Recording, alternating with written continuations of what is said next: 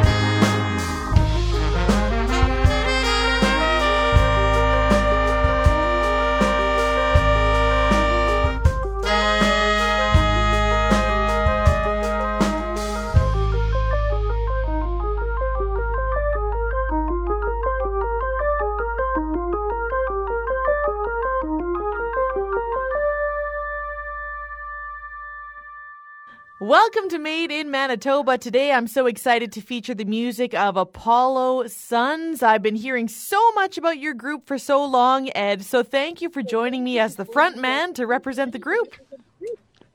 Thank you for having me. I'm very happy to hear that you've been hearing about us for so long. What year did Apollo Sons kind of come to be? Our first official show was March 26, 2016, but the kind of development stage, or like I call it the embryo stage, was like a year before that, when we were my previous band had just collapsed, and I was just kind of playing around with our bass player, and we were like, we were just jamming and improvising with at shows with completely freeform and instrumental with just musicians we would just invite from the local scene and just kind of wing it. Yep. But we found that the response from that compared to anything else we'd ever done was really great. Like, for whatever reason, because we were just having so much fun with it and just not worrying about anything else. We were just having a great time just for the sake of playing. So we just decided to go for it and start writing songs with actual stated melodies and putting together compositions, and then from there we just kind of went for it. But I'd say 2016 was the first year, and then we released our first album, which I kind of consider the actual beginning. Yeah. But in 2017. Oh, and a lot has happened for you as a group so fast. And I can imagine that transition from kind of noodling around on stage in a jam-style performance to actually notating these compositions. That is quite something to get your mind around. So do you have people in the group that have a composition background, or how was that transition to saying, okay, we need to come up with actual songs that people can know? Yeah. Well, the whole band, minus myself, are all jazz trained at the U of M, and Anatole Rennie, our keyboard player, has a compositions degree from the U of M as well. And I mean, all of us are very, everyone kind of writes and contributes to the tunes. We have a lot of writing sessions, and and I mean, obviously we've we've released the 3 EPs and then have just recorded a full length. So we're all very experienced when writing, and yeah.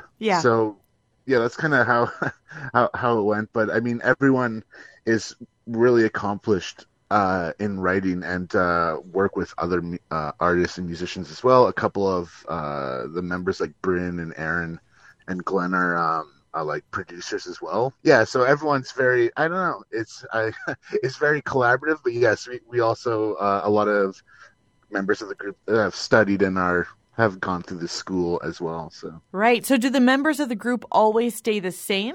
The core is pretty consistent now.